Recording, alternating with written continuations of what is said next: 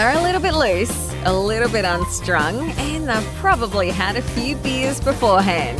Please welcome Matt Crummins and Tom Fancy Pants Putt with yet another episode of Matt and Tom's Excellent Adventure.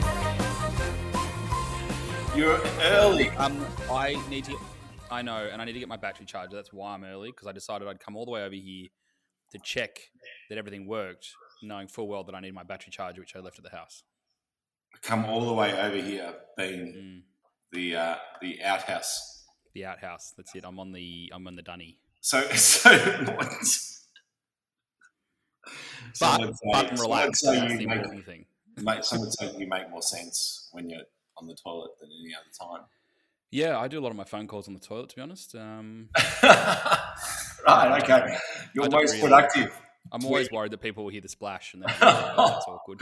Well, that's where you can just put the phone on mute. Yeah, this is true. But then I can't talk to them. So, there we go. Your MacBook will sleep in less than 5 minutes. Okay, I'm going to get my charger. All right. You sit tight and I don't know, you could either pause the recording or I'll pause you can fill the space with all of your witty banter and advertising merch.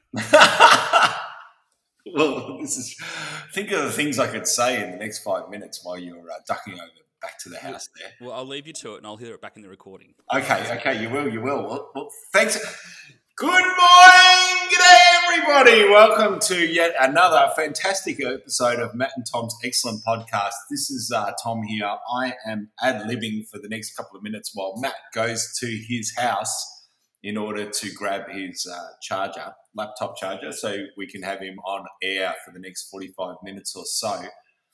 To let you know, Matt has this beautiful house in the countryside that has a sort of separate office area and to the home. So hence why it sounds a bit strange that he's having to trek all the way back to his house in order to get it. It's not a huge trek, but nonetheless, bits and bobs here, there and everywhere. That's very cool. Sorry you haven't heard from us in a while. We actually recorded a podcast a couple of weeks ago and then Matt had internet difficulties and it cut off the first half of the recording and we couldn't recover it. Unfortunately, because it was just, 20 minutes of gold from me. More than anything else. And so sorry for the radio silence, everybody. Hope you've been well. What's been happening in our world? We are still in lockdown. Yes, we live in Melbourne, for those listening overseas. You're complaining. We're not still technically. I mean, by the time this episode goes out, and we're probably in the next lockdown, so I'm pretty slow at editing it, but yeah. Yeah, look, we hold the world record now for the longest lockdown for this COVID period. And so moan. I'm not moaning. I'm ad-libbing. I'm providing quality content for the listeners, Matthew. Quality content, my God. Have you seen your website, Tom? I'm joking. Before you take offense and get on your hissy fit bandwagon. Oh my God. You know how I can have a hissy fit? Yeah, I do. I think I almost had another one before BFOP this year. That's why I messaged you to make sure that I was preempting it. I was trying to make sure that I could get in first. Oh my God. I don't know what goes on with me, I swear. I don't know why you put up with me. Thank you to all my friends who are still my friends because you deserve a medal, every single one of you. putting up with my tantrums, I swear. I think a gift certificate to a therapist would be adequate. Yes. Can you get can you get that? That would be a really, I know that people wouldn't appreciate the gift. You think it might be taken the wrong way, Matt? I reckon, but the fun thing is, if you were a therapist, that would be the best money maker. Is just selling gift vouchers that people could give to people because they'd be so pissed off about the gift they'd never redeem it. But it would also kind of be bloody hilarious, just to be able to yeah. And on a serious note, it actually might provide somebody with the opportunity to talk to somebody about their problems and experiences. So, Matt, I expect my gift voucher to be coming in the mail very shortly. Thank you. I don't think I could put any therapist through that. Sorry, Tom. There's only so much training can do, hey? Speaking of gifts that arrived in the mail, Well, so yeah, I mean, Tom bought me a Christmas present, but the How problem good is is I just that? don't think 2 it's months going to live. before 2 months before Christmas, I bought you a Christmas present. How organised is that? Well, yeah, but I'm just concerned it's not going to live that long. Like, so the thing behind this, guys, is that I think Tom's actually bought me a pet turtle. You wish. I messaged you and I said, "There's a present on the way. I want it to be for Christmas. Don't open it until then." And you said, "Oh, is it a turpin turtle or something?" A terrapin, yeah, like Terrapin. tiny turtles, yeah. Right. And you didn't deny it. You didn't say it wasn't. I said, "Yeah, make sure you punch holes in the box when it arrives so it lasts till Christmas." Which I have done. And the thing is, because the thing is, if it was a puppy, I would have heard it. But if it's a turtle, this makes complete sense because it's not made any noise yet.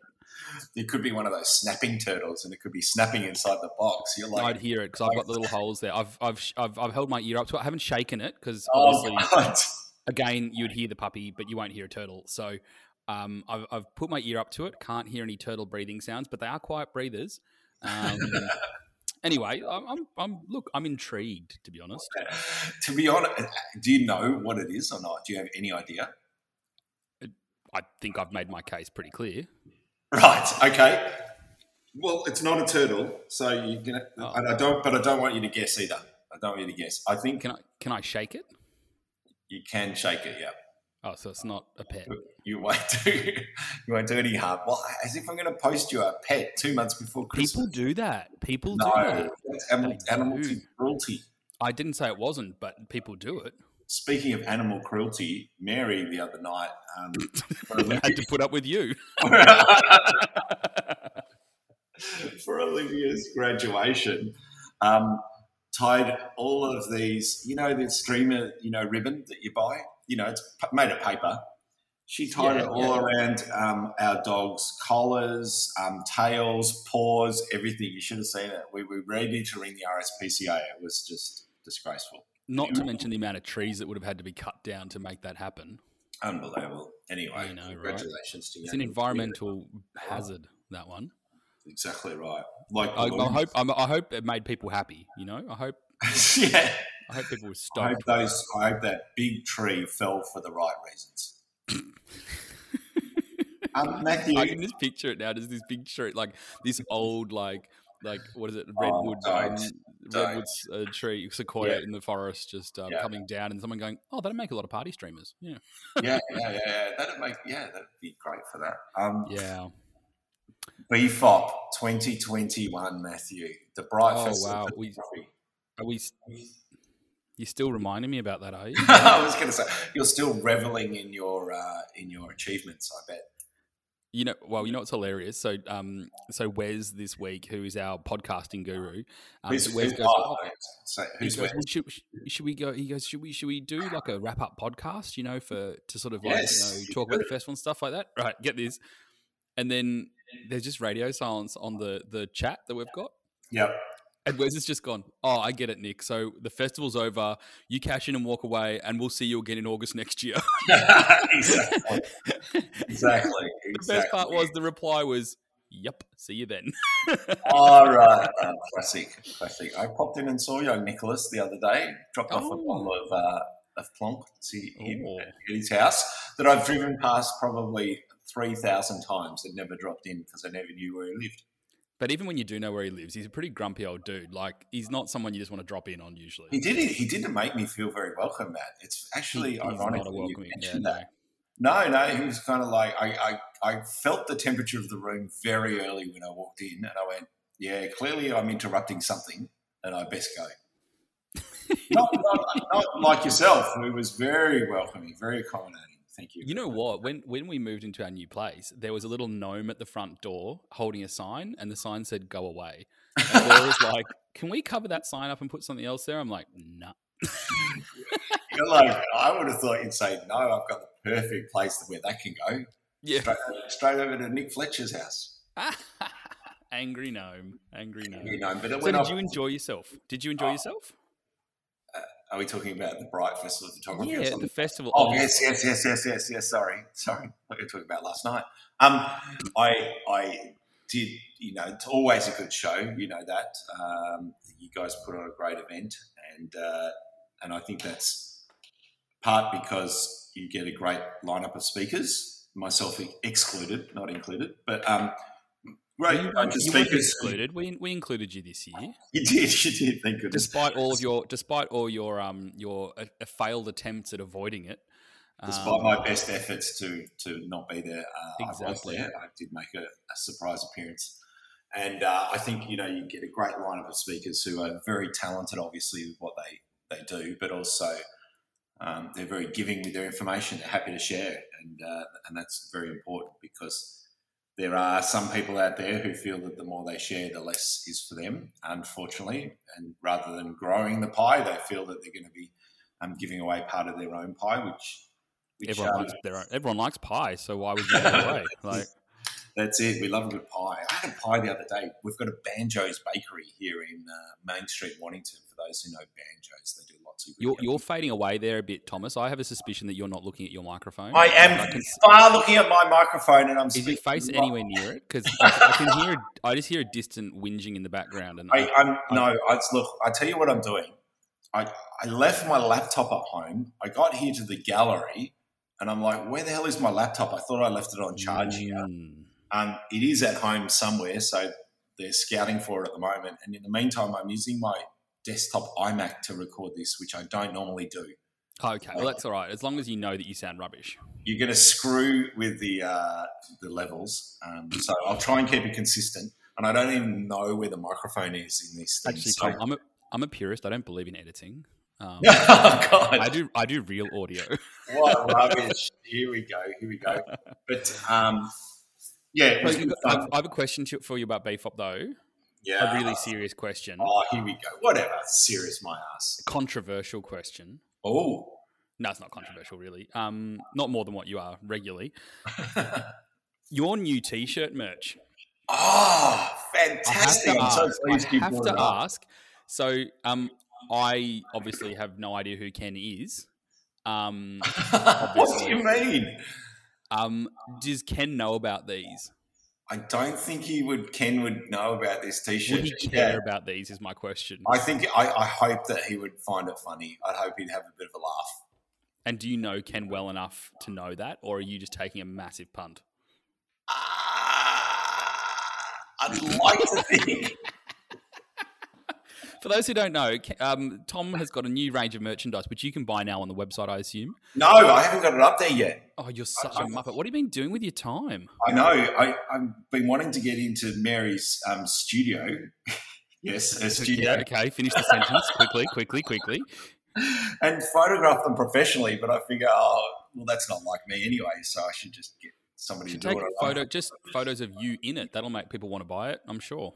This is it. I agree. So I have a range of about 9 T-shirts that have very witty slogans on the back of them that I think people are going to want to love. They're themed around landscapes, and if you know me well enough, they've got a few sort of my catchphrases. So they're very incestuous in that regard, self-gratifying, whatever words you want to use. And so one of them, the one that Matt's referring to, I think I wore on the Saturday morning when I did my live feed down at Mornington Harbour here. And on the back it has Ken Who, never heard of him, something along those lines. And, of course, it's referring to the great Ken Duncan, who is still one of Australia's best landscape photographers. And it's just a little bit of a punt because a bit of fun. I usually, when people go, and I love Ken's work, and I go, Ken Who, pretending not to know. But of course, everyone who knows landscape photography here in Australia should know who Ken Duncan is. He's a legend. So just for anyone who's listening who happens to have any association or affiliation with Ken, next time you see him, can you just go and go, sorry, you're Ken who? Ken, sorry. Yeah. I actually have, you know what I'm going to do?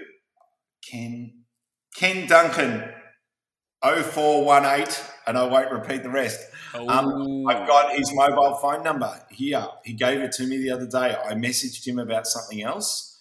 And just failed to mention that you've got parody T-shirts of him. He said, yes, exactly. I failed to mention Ken, that. I really need your help with something, but just so you know. I should jump on the front foot with this one, shouldn't I? Before he's better to hear it from me than from anybody else. Is that? Or just to see someone rock up to his workshop in one of those T-shirts. That would be brilliant. That would be brilliant. In fact, one of these days, and you'll forget about this because it's a fair way off, but one of these days I'm going to sabotage BFOP and every participant in the room is going to be wearing a Tom Putt T-shirt of some description. How good would that be? I think that would be wildly comical. With because I just have I just have such a laugh knowing that you spent like $9,000 on T-shirts to deck people out, knowing full well they're just going to use them as pajamas. Pajamas? You're going to use them as cleaning rags, mate. Jesus, they're going to cut them up and clean the car with them. What are you talking about? I've always wanted to design a T-shirt for photographers that inside the sleeve, so make like a long sleeve T-shirt. Inside the sleeve, when you flip it back, it's got like a guide to manual settings on one wrist. On the other wrist, you flip it back and it's got like an ND filter chart. You would absolutely do this, wouldn't you? I know you've been thinking about this. When you flip the bottom up, it's got a built-in cleaning cloth, like microfiber stitched into it. Some of the parkas actually do have them. Some of those windproof, rain jackets actually do have a little microfiber that hangs off the inside pocket. You're quite right. Yeah. You know what? I've probably got one of those. I probably ripped it off going, stupid tags. Oh, you've gone. That's really annoying the way that's sort of hanging down there. I should just rip that off. It does. It's detected. Yeah. Oops. So did you have fun, Matt? I mean, fun in inverted commas. Fun's a word. No, it was fun. It wasn't as stressful this year as what it has been in the past. And I think that's because being online, you sort of have it all lined up and it either works or it doesn't work. There's not much you can do when it doesn't work. So it's funny about that. You kind of have to give into it. It was very stressful leading up to it. The only thing that was kind of maybe a bit of a bummer for us was because we were broadcasting from the BFOP HQ kind of room.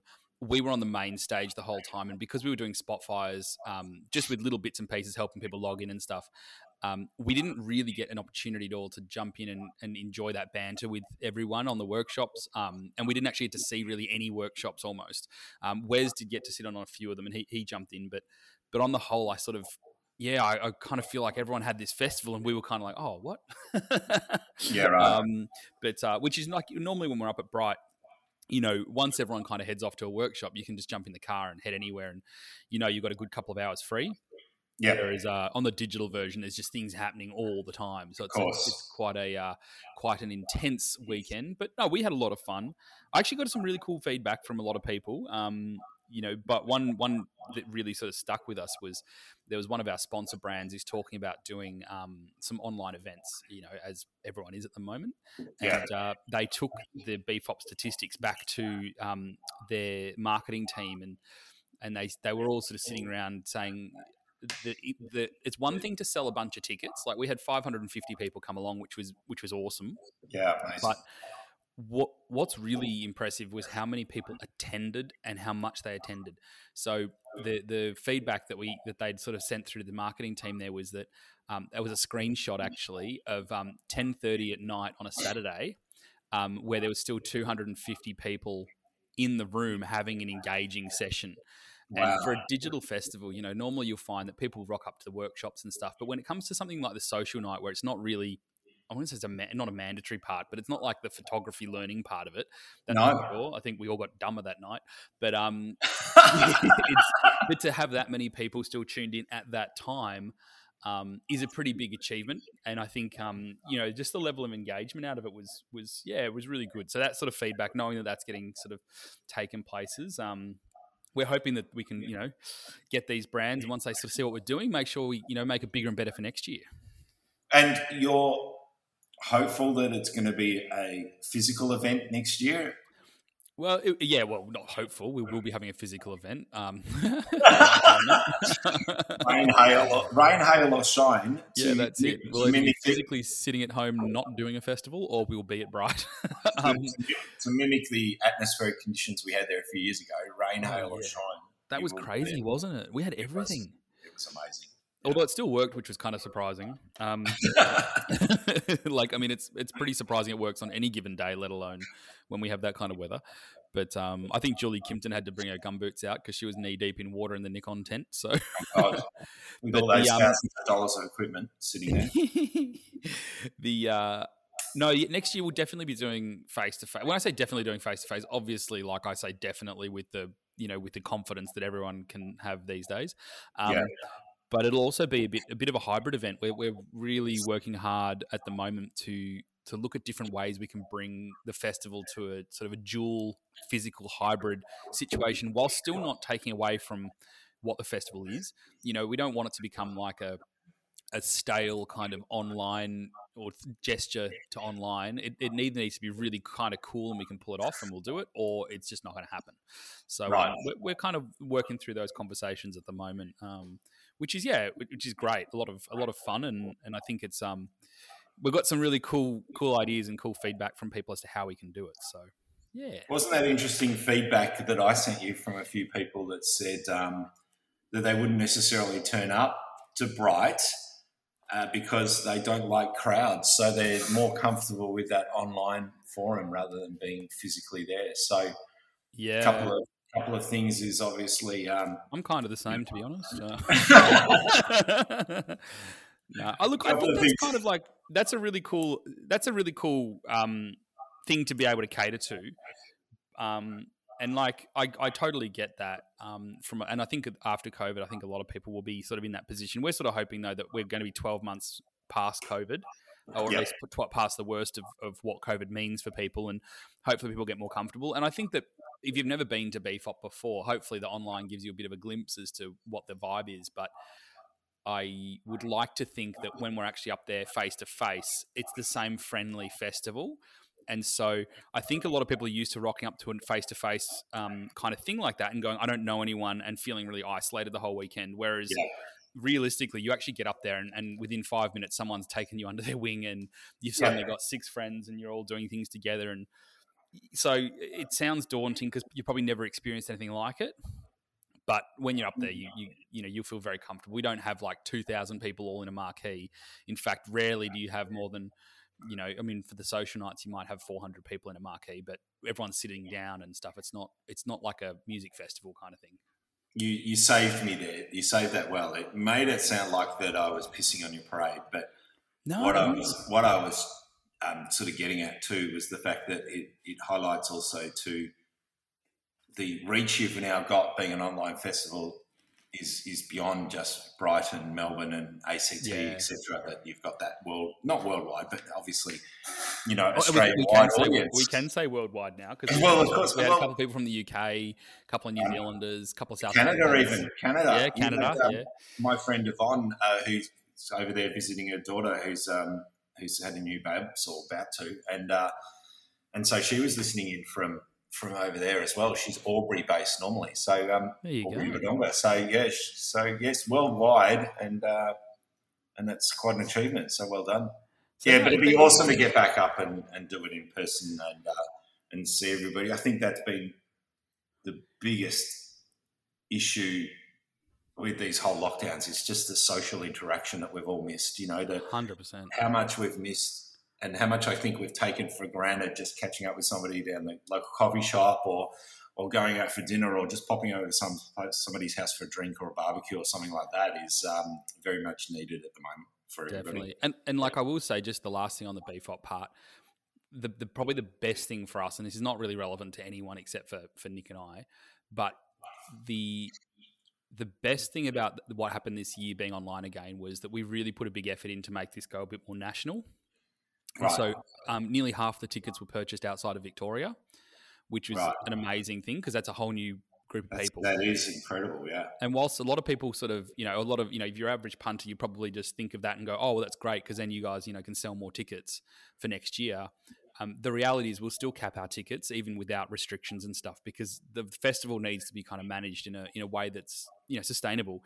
But the best part for what will actually translate to festival goers next year is that for every minute that Nick and I don't need to spend on marketing, we get to spend doing how can we make this really fun and funky? Yeah. And so knowing that we've got a really solid base going into next year where we feel like we might not need to market this thing at all just to fill the spots, just even general beef hoppers who have been there for years and years will do that. It just means that we can put our focus into making it an awesome festival rather than thinking of ways to cover the costs of it. So that's it. It sounds like a bit of a background kind of thing most people wouldn't consider, but that's a huge deal in our world. We spend so many weeks advertising and working out how do we make the festival look and feel and to attract new people. So to have that base for next year is just, it's going to mean everyone's going to have a much better festival. Surely you could leverage off the sponsors databases as well. Oh, you'd be surprised. Right. No, we do. We definitely all right, do. let's take that. Let's take that offline. They do. No, they definitely do help us like that. But you've got to remember, I mean, how many emails hit your inbox where you don't even open them because you go, oh, it's from a brand. You just think it's a marketing spam email. Yep.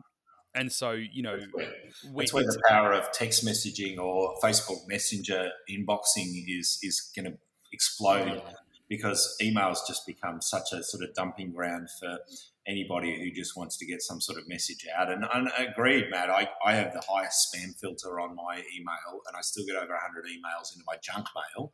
Yeah. And then I still get probably another 20 or 30 that come into my inbox. And so most of the 5 minutes or 10 minutes that I spend on email in the morning is just on the delete button. Yeah.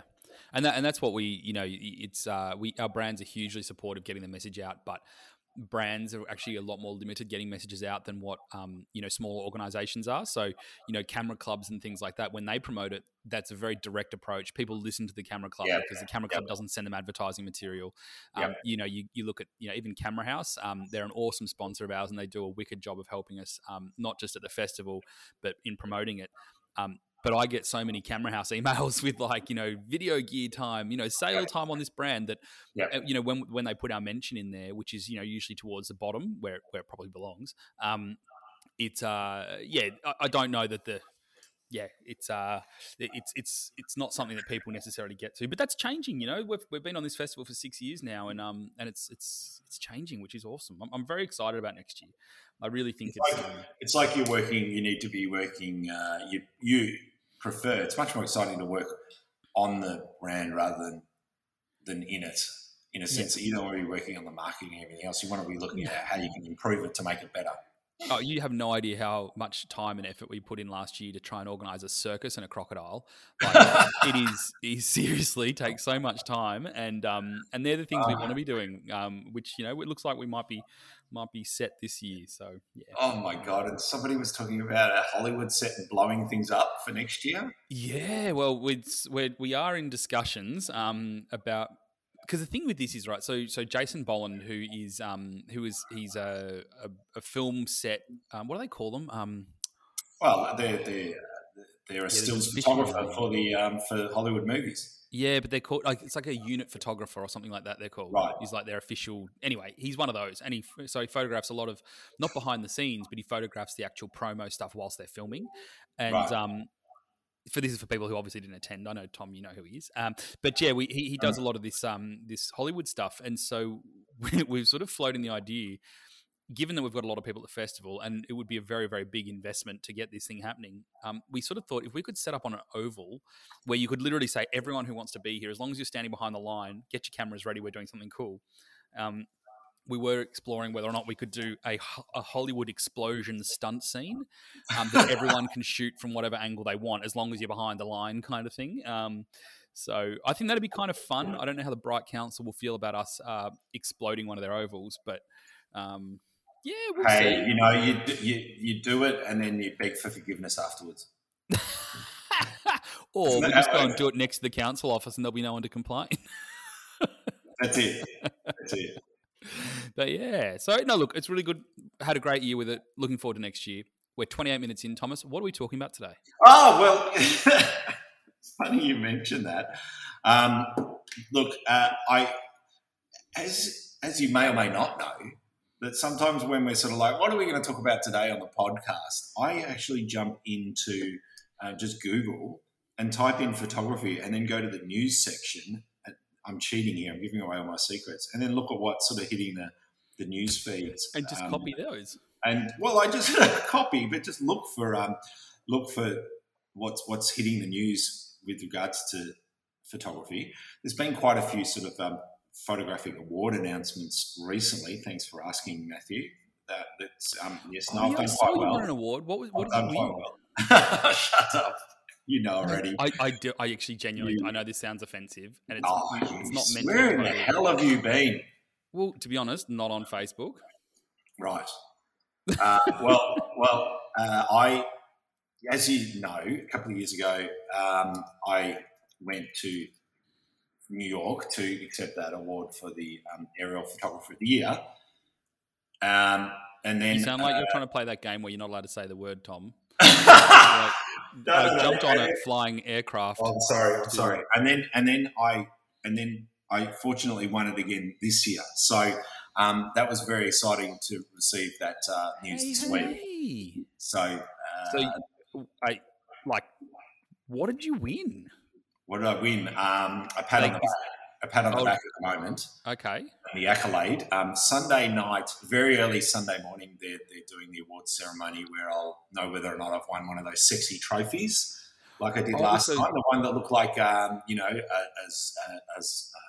what were those Doctor Who animals that used to go around and kill everybody? A Lorax? No. It'll come to me anyway.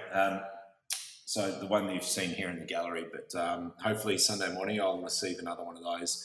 But of course, no trips to New York or anything like that. It's just exciting enough for us to be able to fly interstate at the moment when that happens. Are you going to fly to Sydney just to receive it? just to pretend with my trophy. Yeah, so that was exciting. The BBC, or the Natural History Museum Wildlife Photographer of the Year, which is the largest wildlife photo comp, was announced this week with an underwater photograph that I did send to you, young Matthew. Yeah, I saw that. For your interest. Oh, you didn't think much of it? I think it was more the story behind the photo. It seemed to be quite an epic story. I didn't read the story. Photo. I was just bitter that I didn't enter. You got to enter to win, Matt. That's the problem. Yeah, but I've actually got to do photography to enter. So this is it. We're all a little bit starved of that at the moment. But then when I did go onto Google to get onto the topic, this caught my eye. Just posted 2 days ago on a website called Creative Boom, which I've not heard of before. How a change in photography can inspire a change in self. I'll put this in the show notes on our Facebook group for those who might want to delve a little bit deeper into this topic. But it says photography isn't just a job or a hobby. If you really dive into it, it can change the way you feel about life and the world in most profound ways. And so... God, that's deep, isn't it? It is deep, and so I thought we wouldn't go that deep. That's a little bit too much for us intellectuals.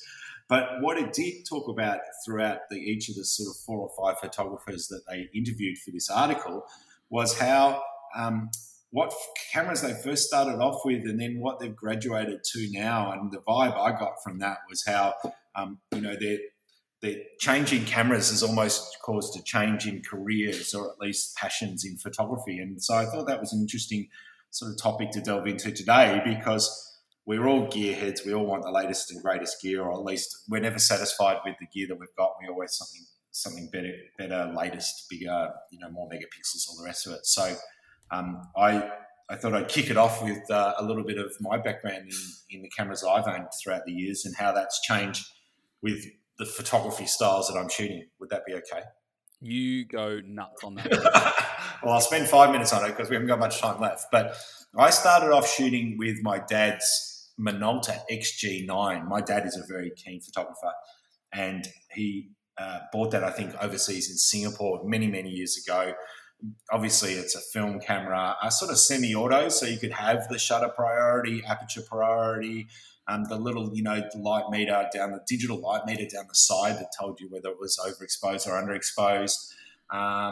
And then I used that for quite a few years through my teenage years until my grandparents bought me for my 21st birthday a Canon Q10D or 10QD or something like that. It was again a film camera with a 35 to 70 mil Sigma lens and then a 100 to 300 mil Canon lens. And in fact, I took those lenses to Hawaii to photograph the Hawaii Ironman for the first time. pretty rubbish gear, but did the job nonetheless. I had the 100 to 300 mm lens for the wildlife photography that I was interested in at the time, and then sort of used those long lenses to then photograph in triathlon, wildlife, all that sort of stuff that I got into. And then from there, I got my first professional gig photographing as a professional sports photographer. That was back in October 1998. And I'm not sure if I've told that story, but I approached the bank that I'd been banking with for quite a few years and said, look, can I get a loan for some camera gear? I've got this new job, and they rang me and they said, all right, so what's the deal? Is it true that you need this gear in order to have this job? And I said, yes, absolutely. They need me to have all this pro gear. And they go, yeah, no problems. Okay, we can give you that money. They seem to be handing out money left, right, and centre back in those days. And I was going to say, that's changed a little bit, hasn't it? It has. They were just no questions asked. I think I filled in a bit of paperwork, and they just one question asked. That was it. So I literally went into town, grabbed a $20,000 check from the bank, and walked down the street and walked into the camera store and walked out with a Canon 400mm f2.8, a Canon EOS 1N, I think it was called at the time. Again, a film camera, wide angles, all the rest of it, 70, 200, 2.8. So I was like a kid in a candy shop. I had 3 amazing lenses and a beautiful camera. So that camera I still have to this day. That went to the Olympics, and I photographed the Sydney 2000 Olympics with that camera. What sport did you photograph? What's which? Which sport did you photograph? At the Olympics? Yeah. Many different things. I did sailing, I did triathlon, a bit of swimming, a fair bit of athletics. There you go. A bit of hockey. Yeah, a few. So you did get a couple of the cool sports in there. You didn't get stuck with like... there are some I did my fair share. I was one of 9 photographers there working for the Australian Olympic Committee, and our brief was to actually photograph every single athlete competing for Australia, which sounds easy enough, but then you can sometimes have a judo person that can literally be on the mat for like 20 seconds, 30 seconds, and they're knocked out. You know what I mean? Yeah. The wrestling things and all the rest of it as well. So like sometimes you can have no time at all in order to photograph somebody. Is that why you've gone to landscapes now? Because you can just rock up whenever and they kind of yes, for a long time. Yes, it's far less stressful photographing landscapes. In fact, the panoramic camera that I now own and have photographed with for 15 years, again, film, 120 roll film, actually went to the Sydney Olympics. It was used by a friend of mine to photograph the opening and closing ceremonies, and he was working for Monash Uni at the time and contracted to work for us. And he rang me after the Olympics a year or 2 later and said, "Are you still after a panoramic camera?" And I said, "Oh, God, would I want one?" And he goes, "Oh, the department's selling that camera that I used at the Olympics. If you want it, it's like $3,000. And so I bought that and still have it to this day. I love that I went to the Olympics, and I've retired that obviously with film sort of going out of vogue. I think they stopped making Fuji, for example, stopped making their panoramic film camera 15 years ago. And I spoke to a mate of mine the other day who said he's looking at selling his because it's worth more now than what he paid for it. So it's coming back in vogue. You know how those cameras come and go, and then all of a sudden they're on trend because people want to shoot with them again. Yeah. So that's interesting. And I've been shooting digital since 2003. So ever since I started my portrait photography studio, which I ran for 11 years, I shot digital, and that was with a Canon, was it the 20D? Yeah, the 20D. Oh my God, 8 megapixels. And then graduated to the 5D Mark II.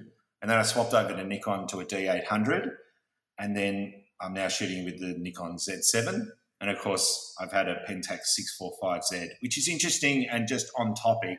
You know, back to that article I referenced just earlier on Creative Boom, was how for the camera that you use sort of shapes the genre that you photograph in. And I'm not a massive believer that the gear you own makes you or defines you as a photographer, but I do believe that it can get to a point where you kind of like perhaps you need a new lens or you need a new camera in order to then inspire you to get out and shoot again. Everyone likes a new toy, don't they? Oh, of course we do, and particularly in these sorts of times where we haven't had a lot to look forward to, that could be the impetus to then get out and shoot again. But that Pentax I bought was, I've always wanted to own a medium format camera to shoot my landscapes, and that really did produce a lot of good aerial photography for me over the years, over the past 5 years or so that I've been using it. It's just perfect for that type of photography. And so I have very fond memories of using that camera, even though now I've killed 2 of them. So there you go. Steady little buggers, aren't they? Oh, God forbid. They're big paperweights at the moment, unfortunately, the 2 that I've killed, both with water damage, unfortunately. They're not as waterproof as they say they are. Or I just don't treat my camera gear nicely enough. But anyway. Fair enough. What about you? What's the sort of journey you've gone with your camera gear over the years? Hold on. Well, hold on. You haven't really answered the question, I don't think, have you? Oh, God. I didn't realise it was You've given us the day-by-day history of what cameras you've owned, but yeah. In terms of those influences, like maybe as a general statement, do you think that outside of getting excited about a new camera, which I think everyone can relate to, do you think that having those different cameras over time has genuinely influenced you in terms of maybe, might be through inspiration, it might be through its capability, or what? Has it changed what you do? I don't know that it's changed what I've done. I think more that I've bought the camera to suit the circumstances that I'm in. Okay. You know what I mean? I think a lot of people expect when they buy a camera, right? So you go, hey, like let's just take, the new Z9 that's coming out, or you take like the Sony A1 or the Canon's, the R6 or R9 or whatever they're up to. Yep. And people, I think, often buy those cameras going, oh my God, this is going to change my photography forever. They get them. They think that it has changed their photography forever for like a couple of months. And then it doesn't take long before you realize that it was really cool. And I'm not saying don't buy a new camera, but, it doesn't have the influence maybe that people thought it would. I don't know if that happens to you, but I often buy equipment with this, oh my God, this is going to change everything. And then like, you're like, oh, actually, it didn't really. Yeah. Well, I agree. And that's what I said earlier. I don't think you should buy new gear thinking that it's going to improve your photography. I think there can be a limiting factor, of course. If you're using a crappy lens and at the end of the day you're realising that you're not getting the sharpness out of your photographs that you need, an upgrade's going to be worth it, isn't it? But for me, I think I sort of like found myself in these genres or these jobs where I needed that particular gear, so I bought the gear to shoot those jobs, rather than vice versa, rather than I've got this great camera, now I'm going to go and chase this particular genre of photography or this particular job. In that sense, it's sort of like I was getting the square peg to fit in the square hole rather than anything else. So, like I'm not obsessive about photography gear. I like using good gear, don't get me wrong, and I didn't think I would ever go from, using a nice big, heavy, bulky, fits in the hand like a glove type Pentax 645Z to then go into a Nikon Z7, which is small, compact, very lightweight, feels like I call them a bit of a toy camera, but it's anything but, because the quality it produces is outstanding and I wouldn't use it otherwise. And perhaps I think that's probably more a sign of the times with how well they're able to get a small amount of or great amount of quality into a small piece of equipment, but also to just that I'm not as happy to lug around all this heavy gear anymore like I used to. I'm getting old, not as sort of strong as fit as I used to be, believe it or not, and therefore it's not fun to drag around all this gear and have your backpack weigh 15 kilos every time you want to go out and shoot. Very true, very true. Well, my one's a bit shorter than your one. Okay. As you can imagine, because I'm about half of Tom's age. Right. But no, I started off my photography, like realistically, what got me passionate about it was my parents bought me an MJU Mini. Those little Olympus Tough cameras. They looked like an egg almost. They were like round. I'm going to type that into Google so I know what you're talking about. Yeah. MJU Mini Olympus. Yeah. Okay. And it was because I was kind of interested in like naturey stuff. So it was like an underwatery type camera. If you so basically I got one of those, and that kind of got me really, it was just mucking around, nothing serious, not taking pretty shots or anything, because of course back then you didn't really have any platforms to share digital stuff. But from there, the next sort of memorable camera, I actually won a D90. Nice. A Nikon one, and it was from a couple of shots that I took in on a trip to Cambodia. And I entered it kind of randomly because my mum sent me a competition thing, and I thought, oh, why not? I'll just give it a crack. And I can't remember the photo I even submitted to it, but I won this D90. And then sort of got into it a bit more because I was like, cool, I got a really cool camera now. And D90s were actually manufactured until about 1.5 years or 2 years ago. It's like the longest. They were big at the time, weren't they? They were very, huge. very big at the time. Yeah. And so I actually ended up upgrading to a 5D Mark. I'm going to say Mark II because I can't remember, but it wasn't a Mark I, and I don't think it was Mark III. I'm pretty sure it was Mark II. And that was when I was working in a professional video role, and we used a Mark II at work. So I was like, oh, I'll definitely get one of those. But of course, I made that rookie error of going, I can afford the camera with the kit lens, but now I can't afford any lenses. And so I had the 24-105 f4 and a macro lens, I think, and that was it. And I just realized, I was getting into my underwater stuff a bit, and just realized that I just couldn't afford to service that camera. Couldn't afford lenses for it. There were L series lenses. Also didn't really know what I was looking for or what I needed.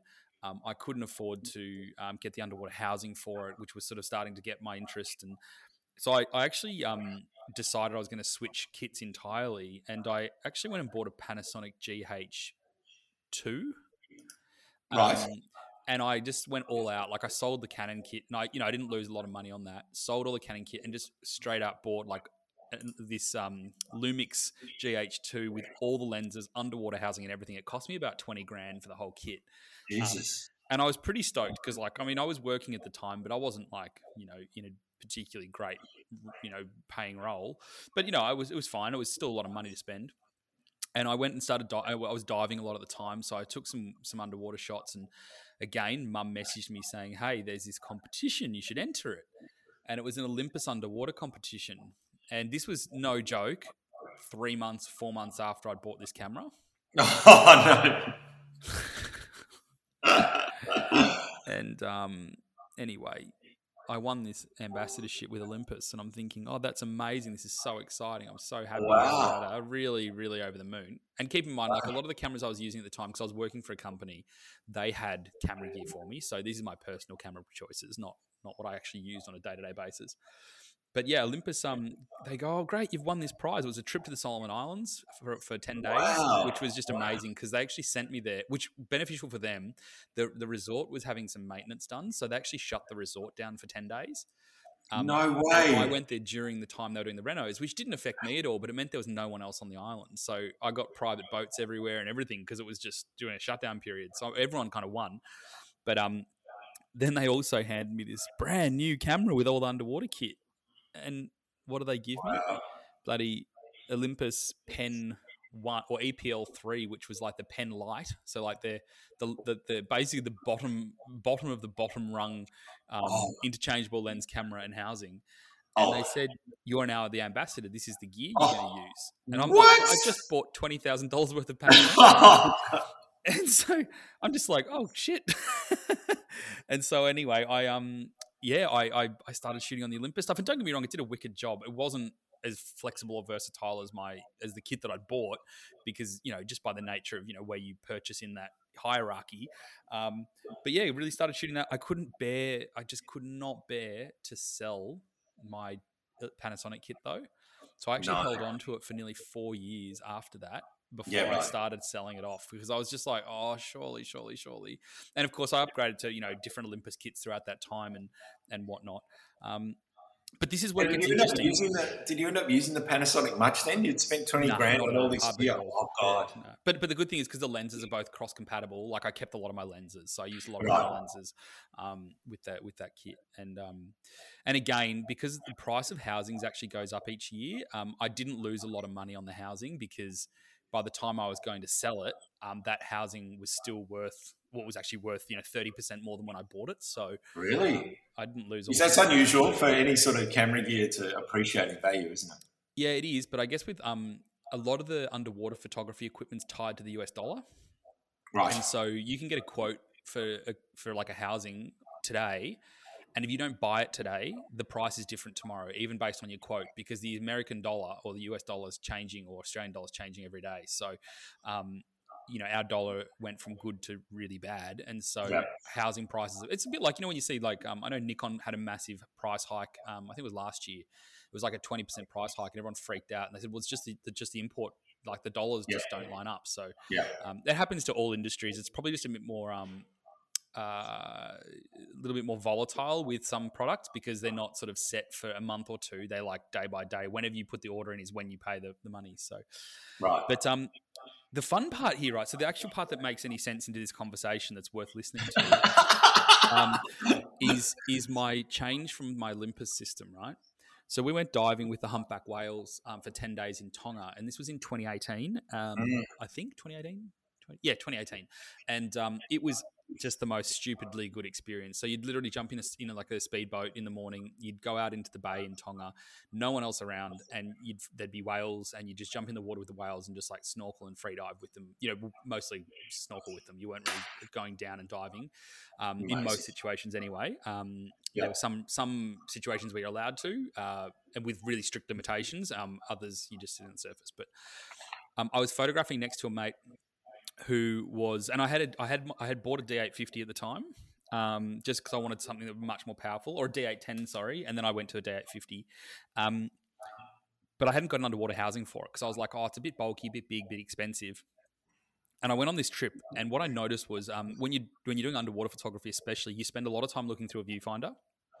And wildlife in general, unlike a landscape, and I'm nothing on landscapes, but once you set your composition up with a landscape, you can really pull your face away from that camera, and then you're dealing with settings that you don't need to look through the viewfinder for because your composition is changing. Of course, right? No. With wildlife and underwater and sports and all that, you're glued to that viewfinder because you've got such your scene's just changing constantly. Yeah. And what I noticed was that we spent 10 days in the water with these whale sharks, but not whale sharks, with these humpback whales, but I spent the entire time with my face glued to a viewfinder that was showing me a digital image. Right. And I felt like I got out of the water at the end of the day, and whilst I had an amazing time, I kind of felt like I'd just been watching a documentary on a really small TV. Yes. There was this lack of looking through a physical viewfinder, like a glass viewfinder. You are actually watching in real time, just through a different lens. You're watching what's happening. With a mirrorless camera, though, you are looking at a digital representation, and so the image quality is really good these days, but it's not the same as looking at the actual thing. And it's not a lag. I won't call it a lag because that'll make people think there's an actual lag. It's not a lag. It's just like there's this feeling like you're watching a television. Yeah. And I didn't feel like I really got to experience what I was there to experience. I feel like I got some awesome shots, but I didn't get that next level. And so I actually came back to Melbourne and just immediately dropped a whole lot of money on buying a D850 housing, which was monstrous and stupidly expensive. Right. Used it for a few, for 6 months or something like that, and then we went into lockdowns, which was a bit painful. But I've actually now gotten rid of my D850 housing, and I moved back to mirrorless to my Sony system, only because the capability from a focus, low light, resolution, high speed frame rate, video raw quality, just all those things just come together in technology. And so I've really battled over time between mirrorless and DSLR because they've both got these attributes that I love about them, and that has definitely influenced how I shoot. Because I think when I'm on a mirrorless camera, it's easier. Like what you see is what you get. I was lucky enough yesterday to be out on a shoot with an essential service. So you're allowed to photograph essential service at the moment. Just calm down, people. For the fun police come and arrest me. And I was shooting on my Sony, which is one of the first real shoots I've been able to do on it because we've been in and out of lockdowns and stuff. And loved it. But geez, I tell you what, it just took me straight back to that place where I was like, I feel like I'm almost a little bit less engaged with it because it's like the settings are much easier because what you see is what you get. And I just didn't feel like I was necessarily fully there. And that might be an influence of COVID stuff as well, like just, the whole environment we're in. But I really felt as though looking through that viewfinder, I didn't have to think as hard. And I think that made me check out a little bit, Right. Whereas with the DSLR, you've really got to be onto your settings because you don't get to see it. So you Right. you really have to focus. Whereas mirrorless, I find I don't have to focus as much, like Yep. mentally. Yep. And so that does definitely probably change the way that I shoot. But I totally agree with you that I'd never buy a camera with the expectation it will change my world. But the exception is, you might get a camera that's got, amazing autofocus compared to your camera, which will help with your wildlife, for instance. But I certainly wouldn't go out there. And I think I've learned that only by buying a lot of cameras that have maybe disappointed me in the long run, where I go, oh, cool, the camera's as capable as it said it was, but it didn't, that didn't make me more capable necessarily. No, it's just mismatch kind of cool, isn't it? Yeah. I mean, most of the, like, you think about it, if it came down to cameras being the be-all, end-all of your photography, the best photographs ever taken on the planet would have been shot this year. Yeah. Because we've got the best cameras ever this year that have ever existed. Whereas the reality is the best photos that have ever been taken, in a lot of cases, were taken years, if not decades ago.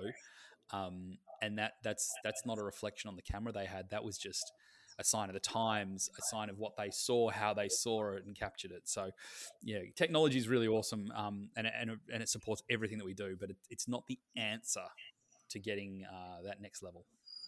No, absolutely not.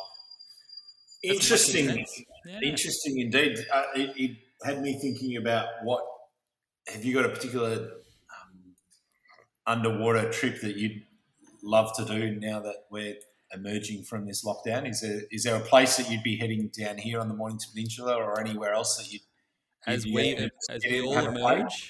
all emerge, Matt will submerge. No, to be honest, I've actually sold my D850 housing and I'm yet to purchase my A1 housing. I nearly dropped the dollars in June this year, but as soon as there was sort of a tinkling of we're going to be in lockdowns again. It just doesn't make sense to have it sitting here not being used. And realistically, the part with underwater housings is they're so camera specific, and they do make changes to those housings. So if you're not going to use it for 6 months, and you're not going to use it for 6 months, the dollar might change by then. You might get a better result in terms of price. You might find that actually I want a housing for a different camera. You can't just cross between them. It's not like a lens where you go, I can do something with it regardless. So I actually put that purchase on hold. So my first port of call this week as we emerge out of lockdowns is to go and spend all my money on an A1 housing and a brand new shiny 8-inch glass dome port, which costs more than people would like to think about. Oh, right. You know how much these are all hand-forged glass domes, right? And they're optical glass and hand-polished. And I'm thinking, because I've got an acrylic one that I've used in the past, and the acrylic's pretty good, but if you shoot straight into the sun, you get those acrylic buff marks catching the light. And so I was sort of chatting to the guys up at Scuba Pics who just, they're awesome. And Peter Mooney, who's the owner there, was saying, he goes, this is why we don't sell them with your type of camera anymore. He said, because they just don't hold up. I said, okay, what am I up for then? And he goes, well, you need to buy it's a 25 centimeter glass dome port. I said, that sounds expensive and heavy. And he goes, yeah, it weighs a ton, and I'll email you the price. He was so scared of telling you the price, but he said he'd email it. He knows exactly what he was up for, what I was up for. I was just like, bloody hell. So, no. But you know what? The good news is I can start taking some photos, and maybe I'll have something to enter a competition at some point in time. Again, go back to my former glory of actually winning things. Well, I think this opens another debate that always comes up about, I'm not big on entering comps and I don't believe it and all the rest of it, which is fine. Hey, stop stealing my lines. But no, for some people it's a great motivator to get out there and shoot some great pictures that they're aiming to put them into competitions. It's not their sole purpose, but by the same token, I love entering competitions because I feel like I've got some good stuff to enter. Yeah. And whether it does well or not is neither here nor there. I really am not attached to that. Like for 5 minutes I'll go, that's a real shit. I thought I was going to do really well, or those photos didn't score as well as I would have liked. And then I move on because I still love the photographs regardless of whether somebody else has thought they're good or not. So, I think having that to aim for can be a good thing. It can push you to go out and shoot really good stuff. And here's an example of what we were talking about. Even this is a great example of will camera equipment help change what you're doing? The answer is yes, because at the moment I can't do it at all with the equipment I've got because I don't have it. So this is hopefully a good investment. But yeah, it's I think that there is definitely a time and place where gear is going to help you, but it's Have you got that acquisition past the Minister of Finance yet, Matthew, or not? Or is she going to find out when you come through the door and go, what's that big box doing in your office there, Matt? Like, I'm very lucky. Buying stuff again? I'm very lucky to have business accounts and personal accounts. Oh, I see. Yes, don't mix business with pleasure. No. It seems like you have, from what I hear, you have quite a few arrivals that come to your doorstep almost daily. Is that right? Laura does like her online shopping. That's rubbish. That's rubbish. I'm not referring to Laura. Yeah. I think your Prime Amazon account is, going to the next level now. It does get flogged quite a lot. Gold. Although she got the login to it, so now my business transactions, I'm looking through them going, what's this? What's that? I can't believe how cheap that is. I think one day I got sucked into it a few months ago, Buy Prime, it's only, free this first month and then $6 every month afterwards. And I'm like, oh yeah, fair enough or whatever. And, it's one of those things that you don't care to cancel, so to speak, can't be bothered. And then, Mary and Isabella are watching that 9 Perfect Strangers on Amazon Prime. They're like, oh, I really want to watch that new series, but it's only on Amazon Prime. And I'm sitting there in front of the TV with my mobile going, hold on, I think that I've got access to that on my phone. Next thing you know, through the membership, through this, expedited shipping, I've got access to all this other stuff as well. It sounds like a big ad for Amazon. It's not. I'm just saying, I think it's incredibly good value for $6 a year or something ridiculous. See, I hate Amazon in terms of I hate Amazon from the perspective that I'm morally against Amazon. I don't think it's a good thing for the planet. But just like Facebook and that, I also go, until someone comes up with a better solution, or until people kind of, at the end of the day, when I'm a customer, you want to look after local and you want to look after people who look after you. But there's a lot of products out there where, my money's either going to Amazon, who will ship it literally, it'll arrive same day or next day. Yes. Or I can go to the local retailer who's owned by a massive conglomerate anyway, and they'll take 6 weeks to ship it. So I use Amazon constantly for stuff, but I'll always go local when it's a, for instance, I wouldn't buy camera gear on Amazon. I buy that all from local shops, not just because of my association with them, but anything that I really care about as a purchase, I want to know that I've going to have support if something goes wrong. Amazon's level of support, get looked after. Exactly. And you walk into the shop and they'll talk you through it, and they might even, they'll obviously, hopefully advise you with the best gear to buy. But if there is a problem, maybe they're able to fix it. Maybe it's not a problem with the equipment. Maybe it's just you not understanding how to use it. And so they'll talk you through that, of course, and I've use their expertise. I've been in a situation before. I bought something like a lens from a camera shop, taken it home, used it, realised that actually it's not what I was after. Actually, I wanted the faster version of it, and taken it back, very much unscathed, not used, but taken out of the box. And they've gone and they'll let me upgrade it, So it's what you get when you get, personal service. But geez, I tell you what, for things like, I've been decking out this studio with acoustic tiles and stuff like that. You go to local shops that sell acoustic tiles and you're paying $100 a piece. No doubt crappier quality, but does the job. It was like $30 for 6 pieces. I just thought, I can't justify that extra spend for not going on there. But you've also got to remember on the flip side that Amazon is just the conduit between sellers and buyers too. It is. It's the way they take it. At the end of the day, they're not the ones who screws the seller though. Yeah, but there's a lot of businesses out there that wouldn't exist without Amazon. You know what I mean? Because of the volume that they're able to produce. So at the end of the day, Amazon's just, hosting the product on their website and taking a small cut from the sale. You know what it is? It's probably Bezos' ugly little face that just annoys me. Do you know what annoys me most about Amazon is that I read this fantastic book on Amazon years ago called Get Big Fast. Can't remember the author. And because I was fascinated with the internet and these emerging technologies back then. And I looked at Amazon's shares and buying some at $5 each, and I balked on it. I put the money that I had into the mortgage instead and did the right thing, in inverted commas, and instead, those Amazon shares, if I'd hung on to them, would now be worth about $3 million. But that's okay. That's okay. make my money elsewhere. Imagine how many cameras you could have bought for that $3 million. You could buy a Hubble telescope. You could do serious aerial photography from the moon. No, you know what? Do satellite aerial photography. No. The new Google Maps. If I had all the money in the world to spend on camera gear, I wouldn't buy it on gear. I'd actually buy it on publishing my own books. That's what I need. You already do that anyway.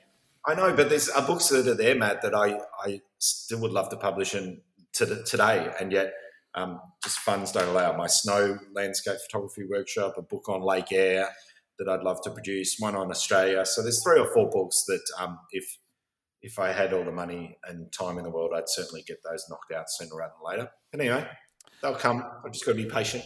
And we will all be patient for you, Tom. We'll all be chomping at the bit waiting. You don't Thanks, worry. My coffee table's already crying. It feels lonely. I don't know. I'll go put your Mornington Peninsula book on it. Wait, give me a sec.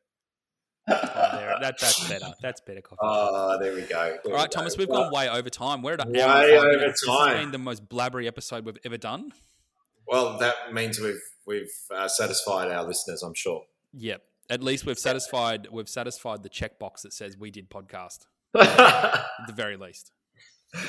Thanks everybody for listening. Thanks, Matt. Great to catch up with you again. Well done on Beef Up. Well done to Nick. Did you just call it Beef Art? No, I call it Beef Up. Oh, we should call it Beef Art. That'd be hilarious. With a little soundbite in there, just to emphasise the fart bit. We're so immature, I swear. We'll catch you next time. Hope you've enjoyed listening, everybody. Keep an eye out on the Facebook groupies page there for any show notes, anything else. But in the meantime, we'll catch you next time. See you guys. Bye, everyone.